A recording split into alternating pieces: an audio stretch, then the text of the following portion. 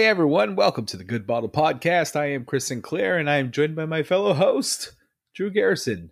We are a couple of self-proclaimed booze pundits with a lifetime of industry experience dating all the way back to the days of washing dishes and cleaning pizza ovens, all the way to owning multiple businesses and selling some of your most exclusive brands in the world.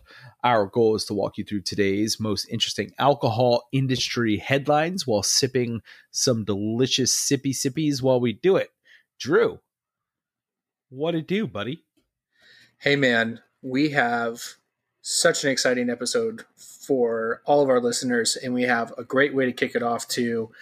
As all of us know, this has been a very, very trying year for restaurants, and it seems the only person that gives a shit about this is Guy Fieri. None of our senators do. None of our politicians do. So one thing that was recently set up was a way to text your senators an actual formal written letter. And it could not be easier. This was set up by Ed Rudisell, who is a restaurateur out in Indianapolis and all-around great person. And what you're going to do is you're going to text PUYOCL to the number 50409. So again, that's PUYOCL to 50409. What this is going to do, it's going to activate a bot, and it's going to ask you a bunch of questions and have you fill in information. So it's going to give your first name, your last name. It's also going to give your email, and it's going to send, and your address. It's going to send an email with this letter that was been pre-written that is urging senators to act on the Restaurants Act, which is going to provide funds for independently owned restaurants and their employees all over the nation. And it could not be easier. You can also share it with people too, which is really, really great. So mine was sent to my local senators, and you could do the same thing. So it's awesome. Please do it. And then in addition to that, we have some really great news about our favorite topic, tariffs. We have this is actually going to be a very political show, apparently, because now look at the second story, and it's going to be about tax incentives for small craft distilleries. We'll have our sexy bottle of the week, our dope follows of the week. But first,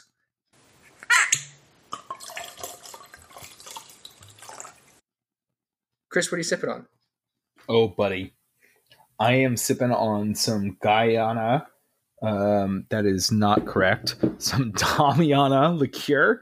I don't know why I said Guyana, because it's Guaycura liqueur de Damiana. I just call it Damiana liqueur. Damiana is an herb. It's a classic South American tea. It is classically known as a what's the word? Where like for oysters, something that like picks up your sex drive.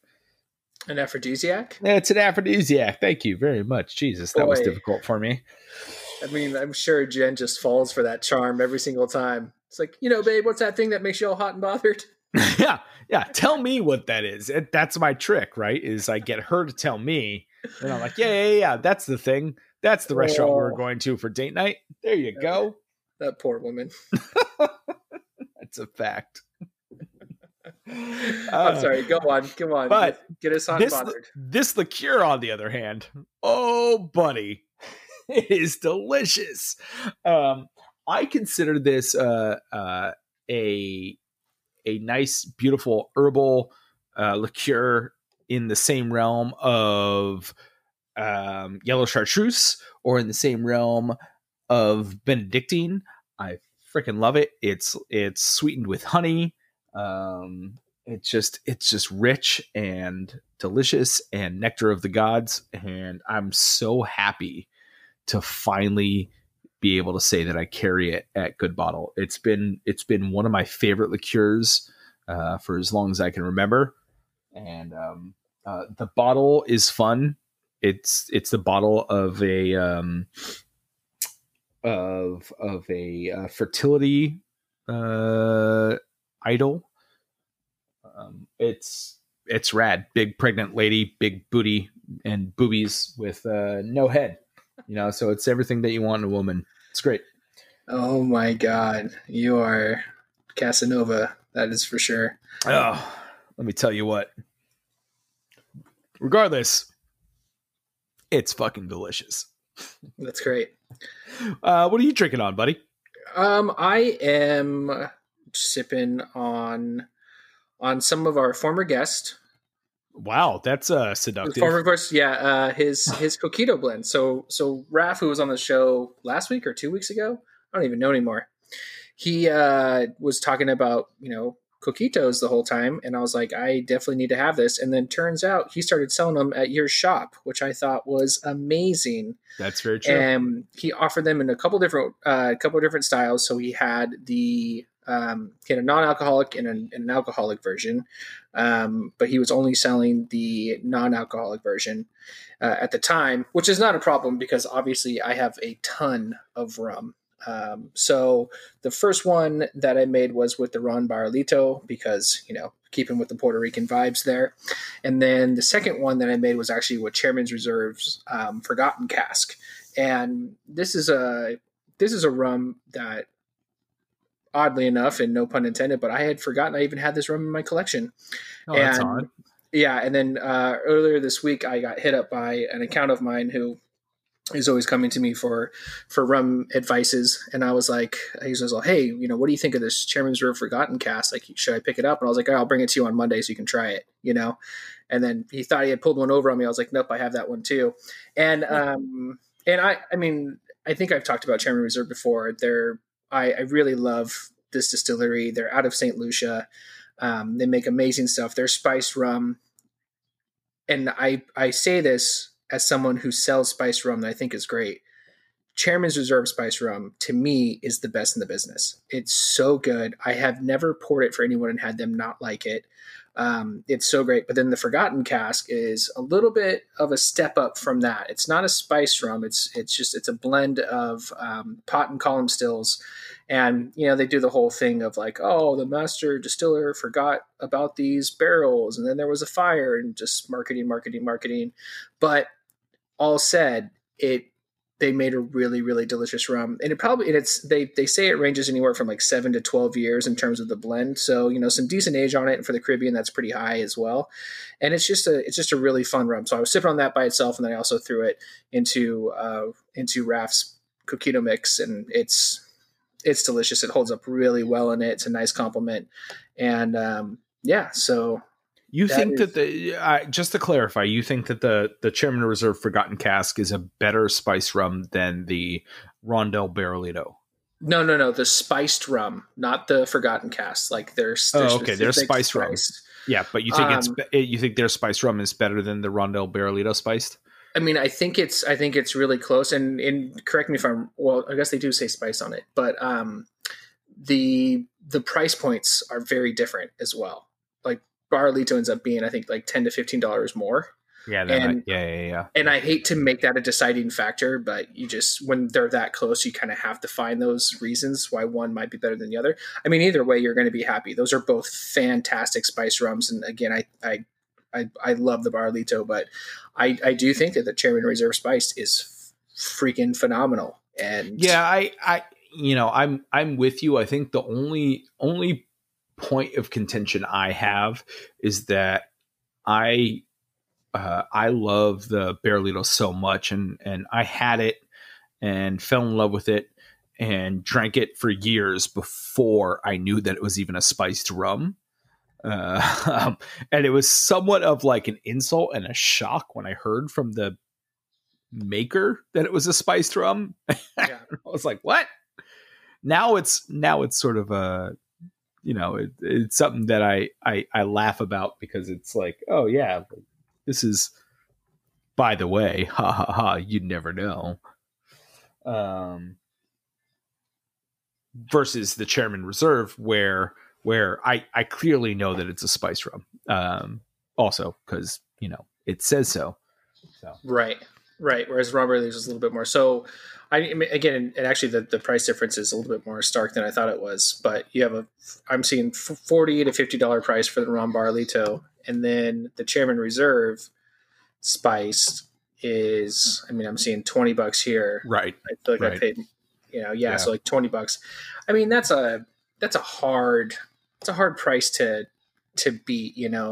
I think you're able to capture a lot more people on that because with spice rum, people their default's going to be Captain Morgan, and this can be a very similar thing. But yeah, I think for all its purpose, like this is a great rum. So, or I mean, Chairman Reserve is just in general. Well, they both are, and I think Chairman Reserve, I will say, even for a spice rum, is freaking delicious, and it's a great quality, and especially when you're mixing it into something like a coquito, it just stands up, and it just lends itself to like really adding that much more to your experience. Yeah, and then this is completely unrelated, but I will always have a special place in my heart for Chairman Reserve Spice because that was the rum that I used to develop liquid courage to propose to my wife. So I drank a lot of Chairman Reserve Spice that night with my brother in preparation. So that's beautiful. It's a little one-off for the fans at home. A little insight. It was my father-in-law kept coming up to me. So, you ready, Drew? A couple more shots, Jeff. I'll get there. So, which is totally fair, knowing Caitlin. So yeah. It was there.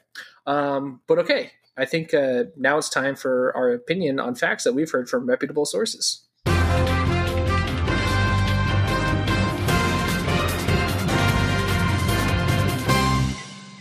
So one thing that we've talked about numerous times, and actually our first episode was largely built around this story, was tariffs and the tariff dispute that's been going on between Airbus and Boeing over, I mean, really it's been, 16, 17 years of this arguing back and forth.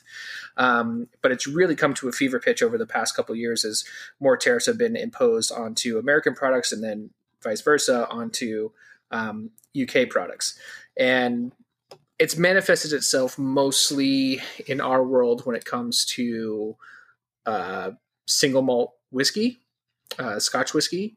I think they also hit some Irish whiskeys with it too, and they also hit some wine, which I believe there was a lot of French wine and things like that. But recently, the UK government said that it will drop the tariffs that the EU has imposed on $4 billion worth of U.S. goods, which is part of a long-running dispute over legal aid to aircraft manufacturers. So, again, all these other industries they're facing all these tax hikes because of a airline dispute. Proof positive that is the worst industry in the entire world. They're doing this as part of like a very aggressive move to get this finally settled and to move forward because, again, so many different industries are suffering because of this argument between the two governments. And what they're hoping is that an agreement will be in place by January 20th. So, Chris, I sent this to you earlier and had the pleasure of listening to you audibly react, not with words or insight, just like noises and just like kind of like an attaboy, like, hey, it's happening and stuff like that. So after reading it, I know you had some takeaways too, like some of the names that were involved that are super fun to say, as well as just the fact that it looks like it's finally going to happen. Yeah, man.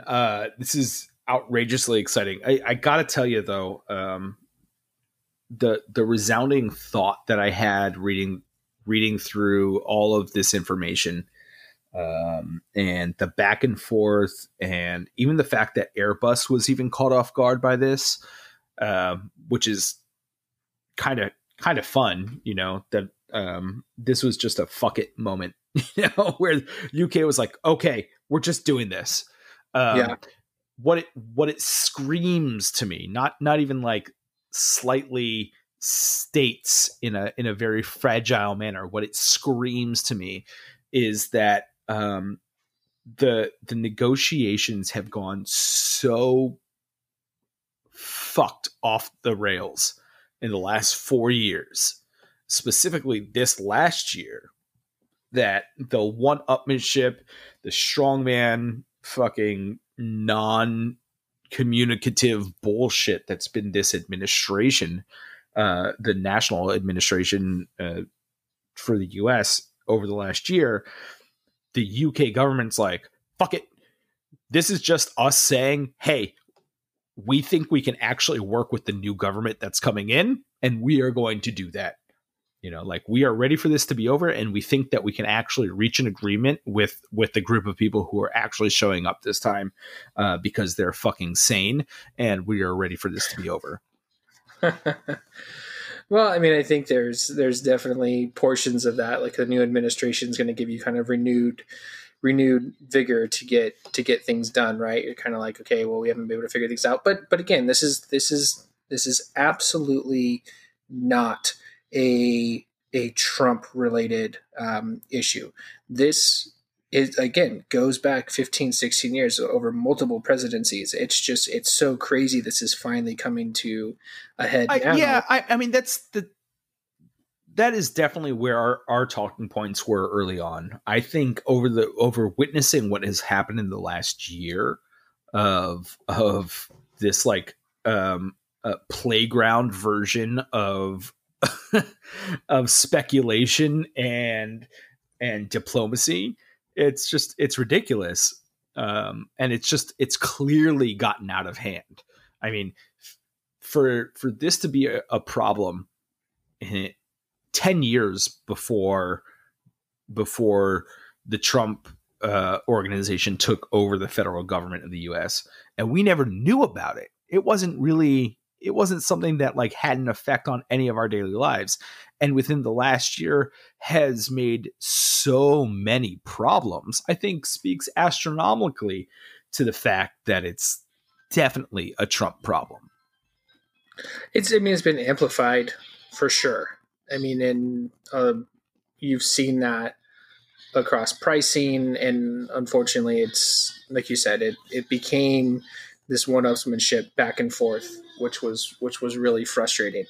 And I hope that we can move forward and get it done. But it's everything still needs to be agreed to. But the fact that they're removing, those all those tariffs is such a huge step. And again, like I said, I think there's a whole new vigor that's coming from the UK side. It's like, okay, we have a new group of people that we're going to be negotiating with. Maybe we can actually get something done.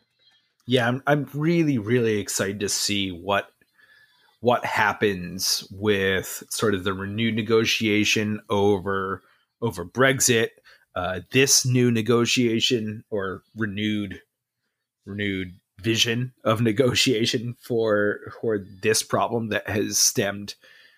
It just spread into so many offshoots in so many different industries that have no business being part of this, Right. It should have stayed in the airline industry, and it did not.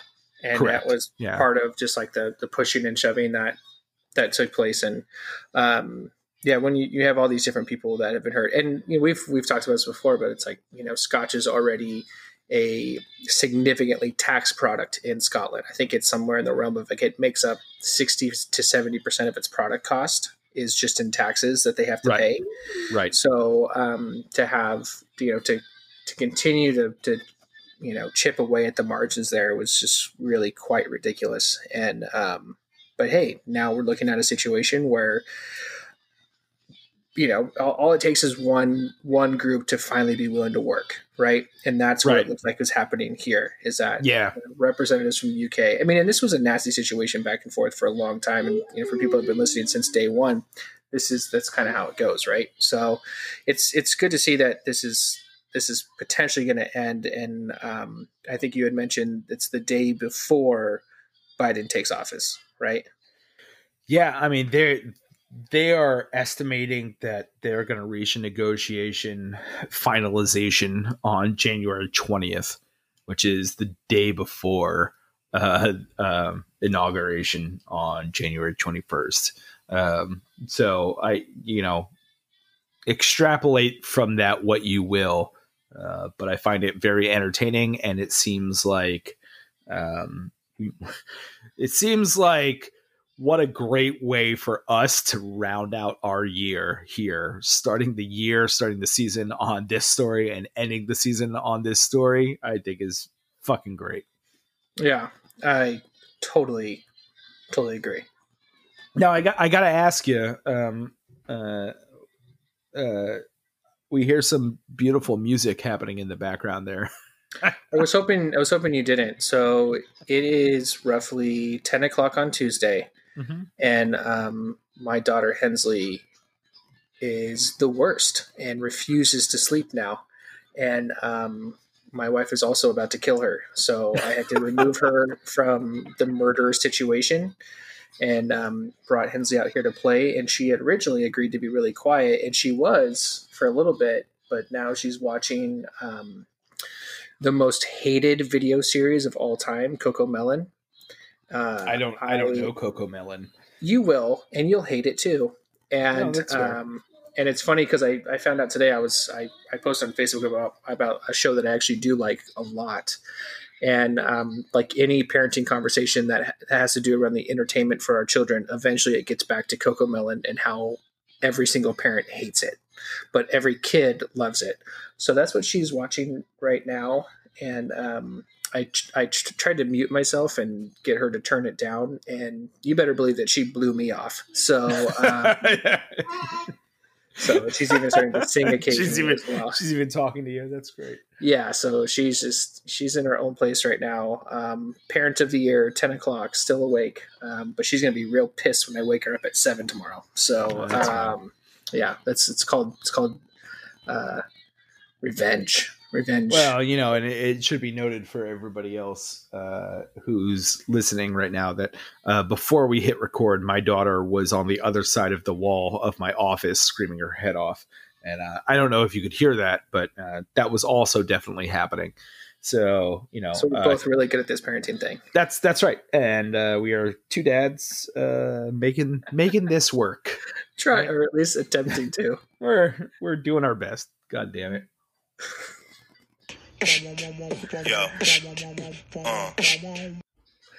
And in more exciting political talk, there is a tax incentive that has been set up for craft distilleries that is about to expire at the end of the year. And so the a lot of craft distillers have gotten together and they're trying to get this act extended. It's called the Craft Beverage Modernization and Tax Reform Act.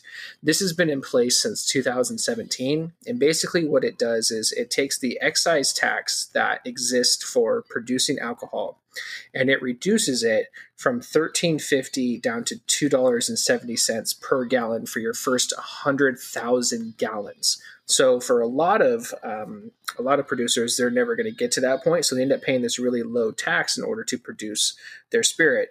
Well, at the end of this year, that is looking like it's going to go away. Like this needs to be extended for them to continue that. And at this point, there has been no signal whatsoever that that's going to happen.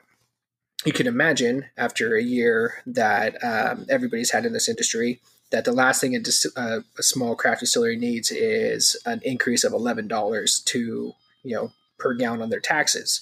So a lot of people are reaching out. It's the same kind of thing that we were talking about earlier when helping the restaurants. You have to write your senators. You have to get them talking about this because this is a situation where if the distillery, as many distilleries that have already closed, like this is just going to be another hit that I think a lot of places are not going to be able to sustain and to survive. So if you care about your local craft distillery, definitely, again, reach out to your local senator and get them to talk about the Craft Beverage Modernization and Tax Reform Act, because if it doesn't happen, a lot of these places are not going to make it.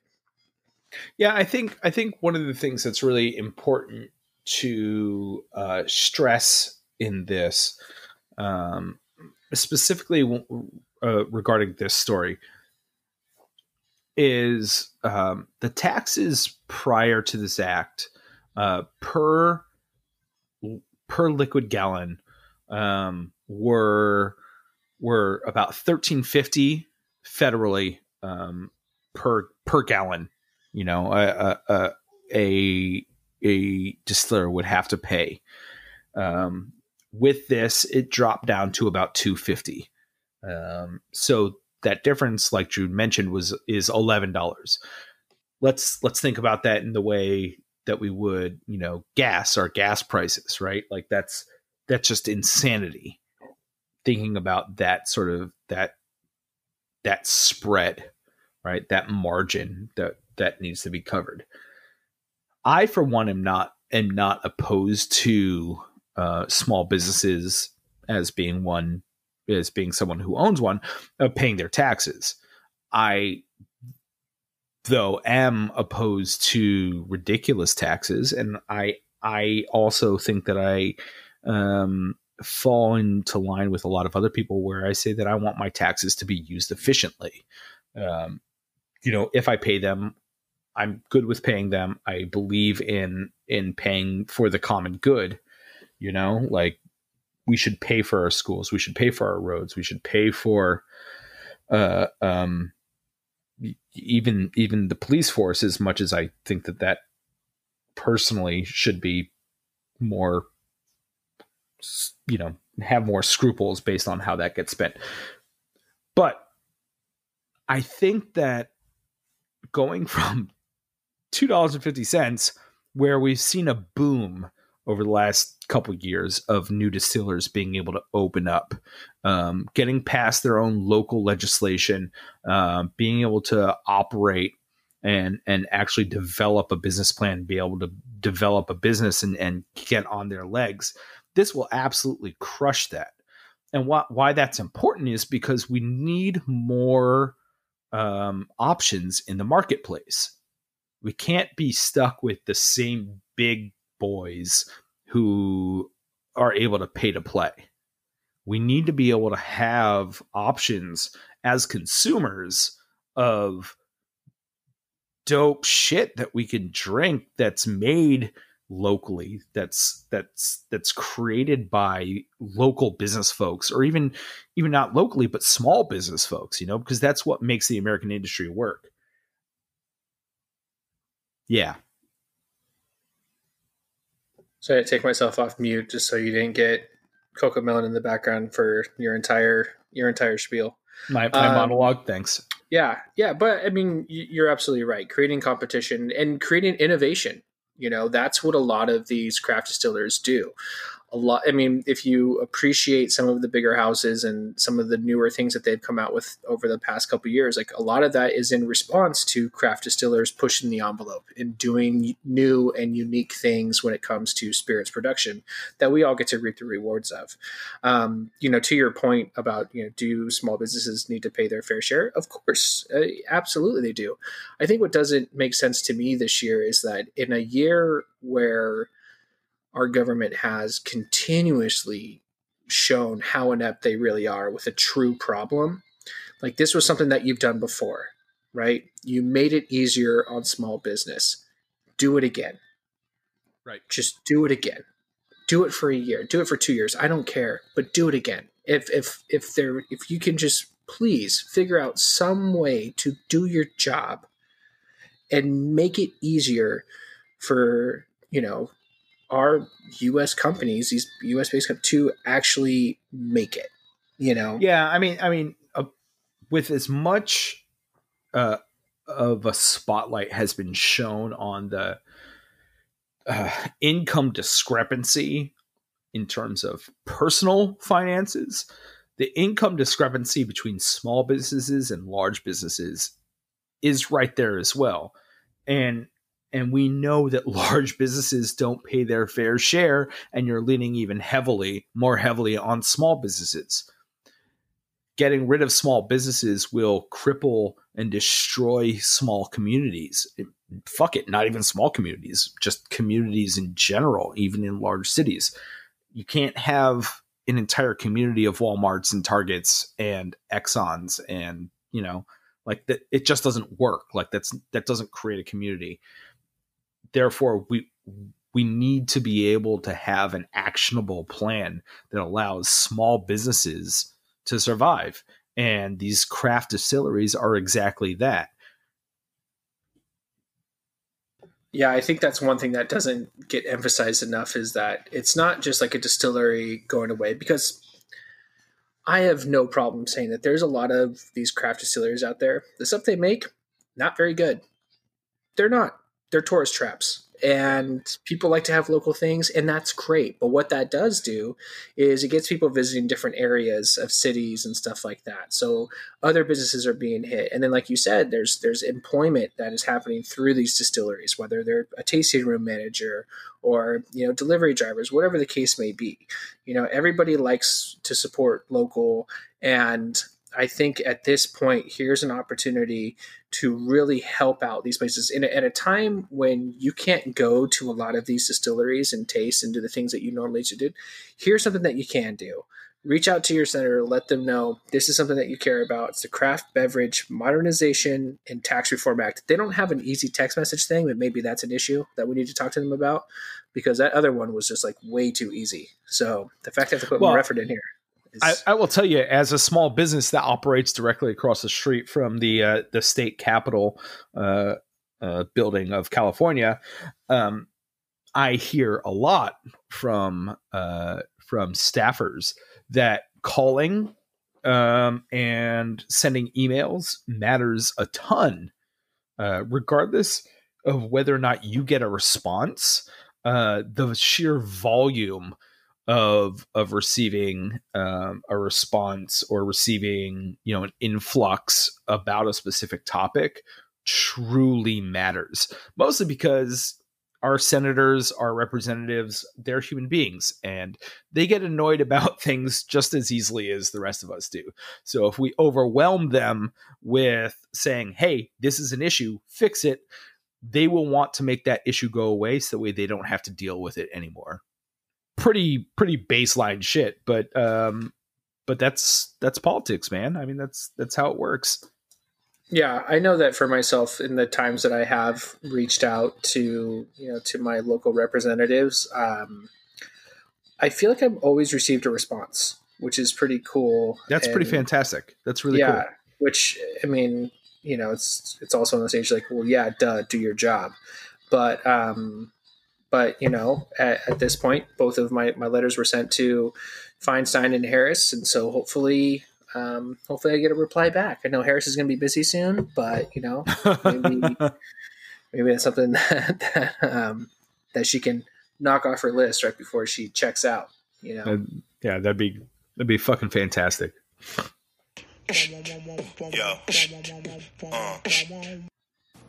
You know who's dope? Them over there. Well, I went out of order on that one. I apologize. Hang on. It's okay. So no, let's just do it. Let's just roll with it. All right. Let's roll with it, and then we'll do our thing after. It's okay. I mean, with people still listening at this point, I mean, they know that there's going to be a little bit of. You already knew what this was. Yeah, there's a little bit of fuckery that happens. So yes, my favorite part of the show. And it is our dope follows of the week, and this is where we tell you who we're following, who we think that you should follow when it comes to your social medias, podcasts, websites, shows, what the hell ever, just cool things that we really enjoy. So, Chris, who's your dope follow this week? My dope follow this week are the homies at Midtown Spirits. It's two super homies of mine. My buddy Jason Poole, who used to own Preservation Spirits, who made dope Bloody Mary mix, has partnered with another really great friend of mine, Dave, who is just the sweetest guy on the face of the planet. And they've opened up a distillery. It's probably one of the sexiest distilleries that I've been in a long time. And it's right in Midtown Sacramento. They, as soon as the world opens back up, they'll be able to host you and have like a great time. They've got a bar in their tasting room that just allows you to sit and taste through their products. They've got a bunch of infused spirits, including s'mores vodka, which, say what you will, but God damn it, that's fun. And I honestly couldn't be more proud of them. They've been friends of mine for a long time. I've witnessed Jason go through ups and downs with Preservation. So the fact that they are here and they're doing this this damn thing and making a really, really cool addition to not just the community, but like we said, like the small business community, I think is rad, and they deserve all the support that they can get. So that's at midtown.spirits on Instagram, on Twitter, and then Midtown Spirits on Facebook as well. They're fucking great, and I definitely strongly suggest that everybody follows them and give them all the support that they can. Is Jason still doing his Bloody Mary mix? Still doing Bloody Mary mix, still doing margarita mix, as far as I know. Has moved away from doing pickles, which is unfortunate because he was very good at it. I love them. Yeah, agreed. But I understand the economics of it. So maybe I just get to convince him to do it every once in a while just for me, because I'm cool like that, I guess. Yeah, I'm actually not that cool, because he would most likely look at me and laugh. So that's awesome. I haven't been out to the distillery since it opened up, and so I need to go out there and see those guys. I love Jason. He's the best. He's always been super cool to me and has always made really cool stuff. So yeah, I need to get out there. And actually my mom asked me this week to go out there and get her some stuff for some Christmas baskets. So I mean, hey, now I have 2 reasons, it's the universe is telling me to go. So, well, we also shot an episode of 5 o'clock somewhere that you can find on Facebook and on YouTube.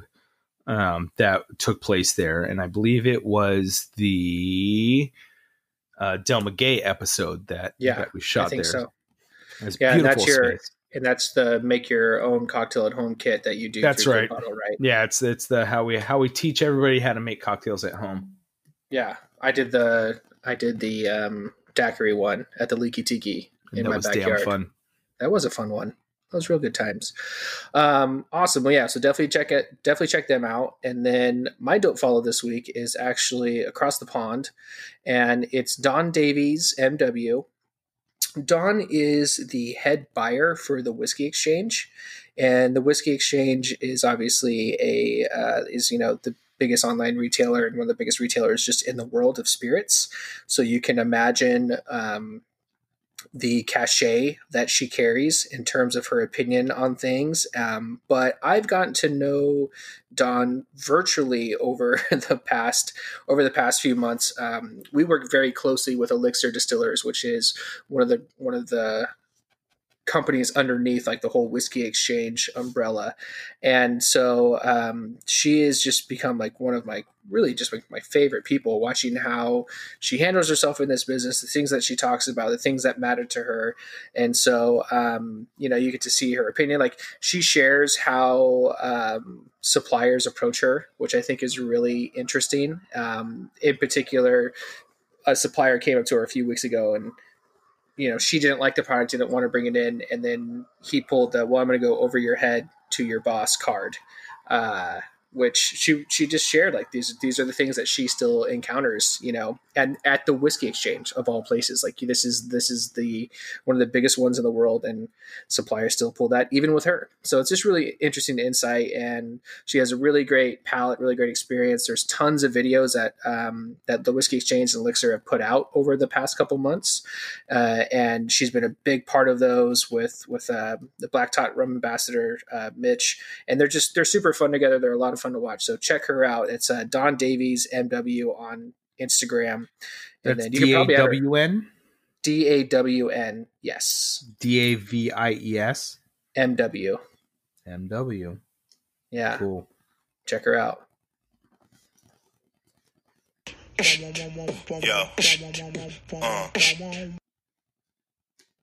Now it's time.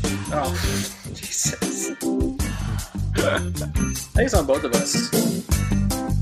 Sexy bottle music. Oh yeah.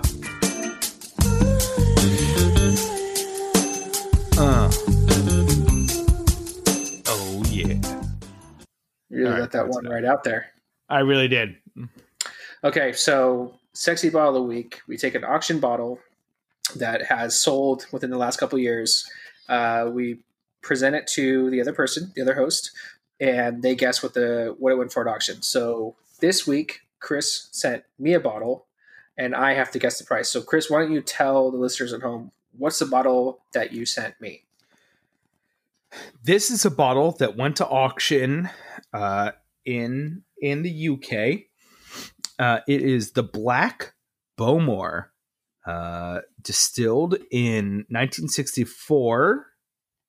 Yeah, and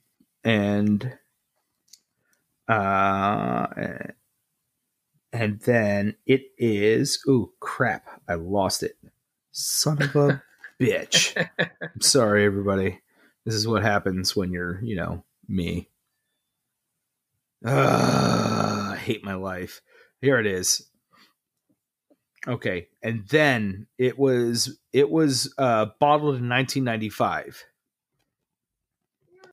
When it was released, it was available for around 120 euro. Sorry, 120 pounds. That's a big difference. And this was a selected series. Fill levels on these bottles will vary, and so do some of the prices on the different bottles.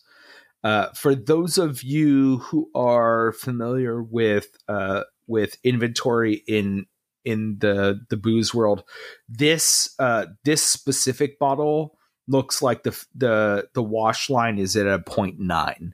Just for those of you who care about that, which, for those of you who don't know, is almost entirely full, but probably just a little bit low. So a 31-year-old whiskey from Bowmore.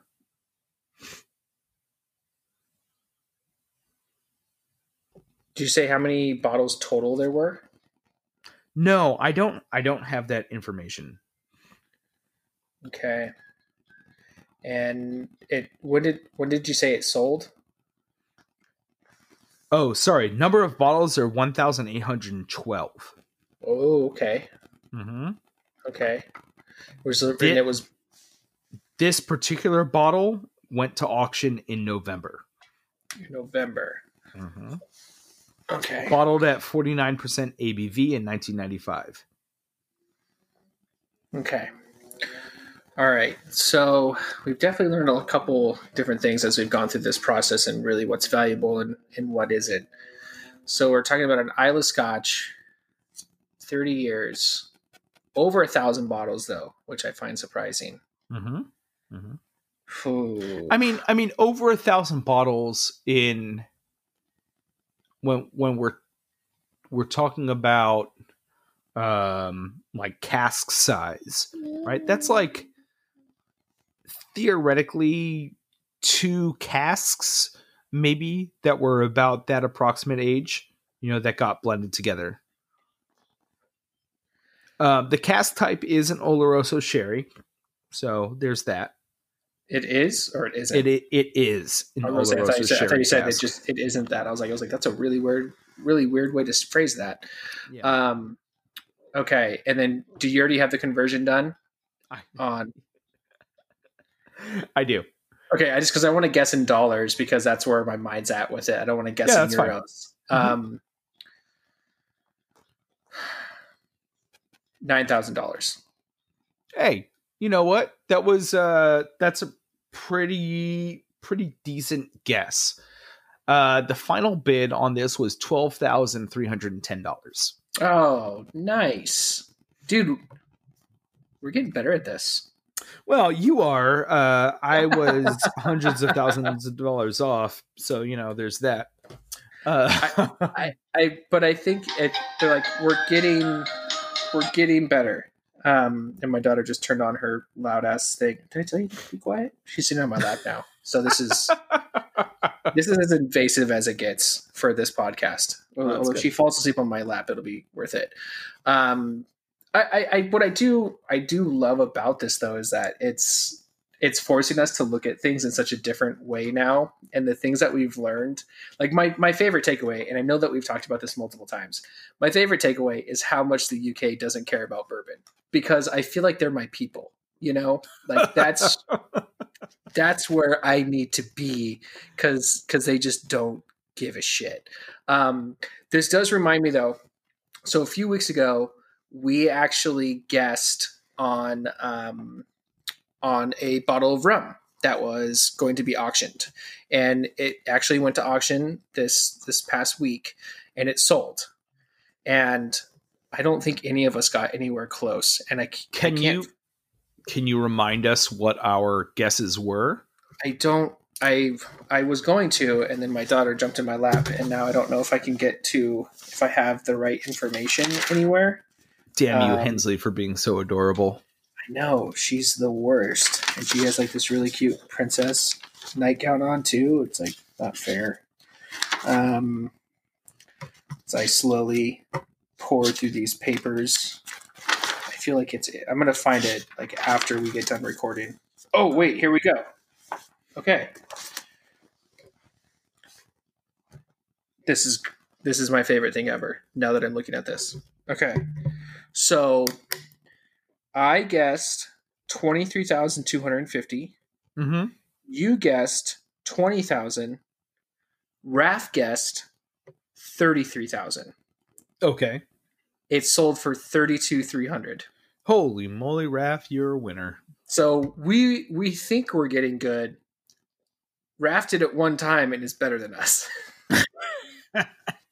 But just as a reminder, can you remind everybody what the bottle was? It was the Harewood rum from 1780. So what they believe is the oldest rum in existence was this one. Well, goddamn it, Raph, you got to outshine us all again. Okay, so we have two bottles here. Okay, one that sold, you said, for 12,000. That's right. Okay, and one that sold for 32. On the 12,000 one, are you drinking it or are you saving it? I'm drinking it. I want to know what this one tastes like. Okay, on this one, the color of the liquid is pitch black. I mean, this is like someone dropped black food coloring into water and just shook it up. I mean, it is dark as hell, and I really, really want to know what that is. Okay. Especially being like Oloroso, I want to know how much of that sherry comes out in this. I got to bring you a new bottling of the Kilhoman Sinag because it's I got one of the 2020 editions. Yeah, and it's almost black. It's crazy. Damn. Yeah, so I'll bring that into you soon. Okay, all right. So for me, I'm the opposite. This one I'm holding on to. The reason being is because I think Bowmore is becoming more and more sought after. Yeah. And so I think if you hold on to this bottle, this is one of those ones that sells for 12,000 now. Maybe in a couple of years sells for a little bit more. Okay, now on to. I think that's legit. I think that's really legit reasoning. Okay, so now on to the $32,000 bottle. You drinking it or you keeping it? Oh, I'm keeping it. Okay, I don't think that it will taste like $32,000.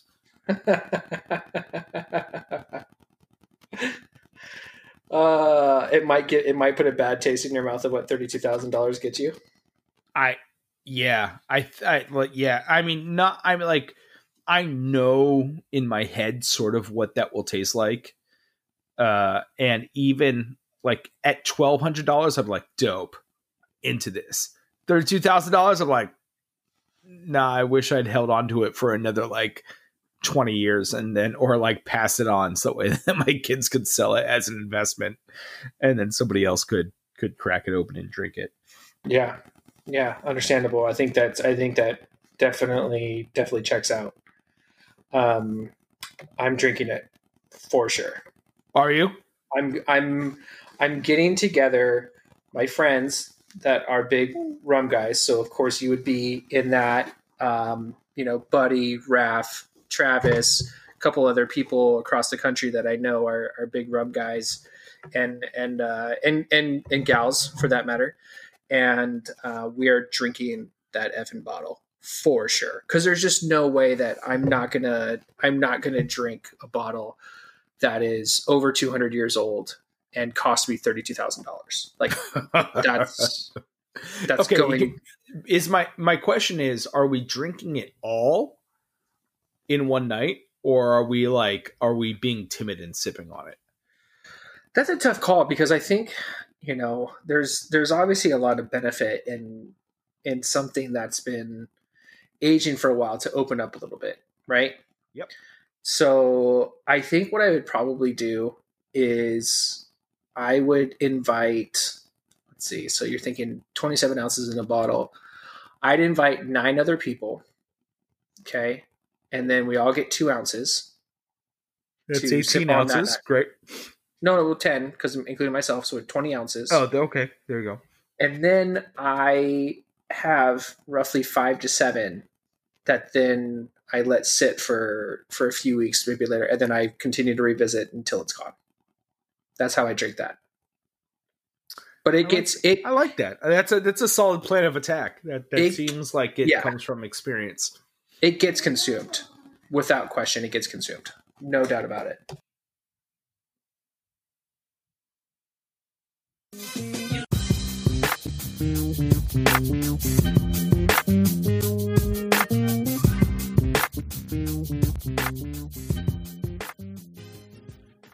This podcast is brought to you by Fluid Concepts, and music is brought to you by the Brothers Moore, because we always just want a little bit more. Everything in this podcast is produced by these two fools, Drew and I. And before we get to go killing these bottles and drinking, finish what we've been drinking, we ask that if you enjoyed this episode, please subscribe and leave us a 5-star review. As well, I would like to make a quick little shout out that at Good Bottle, we are hosting a gift drive for the families of people who work within the industry. There is no reason that everybody deserves to have a bad holiday season.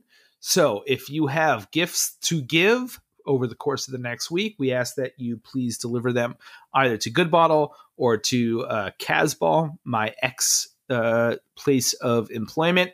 And we are collecting those gifts for the children of employee workers. Sorry, my daughter's still running around. And you can follow us on Instagram or Facebook at the Good Bottle Podcast. And you can also support the podcast and my desire to buy one of those new boxes from Crew that has like a cool knife in it and all the other fun stuff by checking out anchor.fm/goodbottlepodcast. And if you would like for us to cover a story, or if you are working with a brand that wants to be featured, or if you would like us to have good advice on how to get Hensley to go to sleep, you can email us at thegoodbottlepodcast@gmail.com. And as a reminder, you can also buy any of the things that we drank tonight at thegoodbottleshop.com. And until next time, cheers. I gotta go. This kid's losing her mind.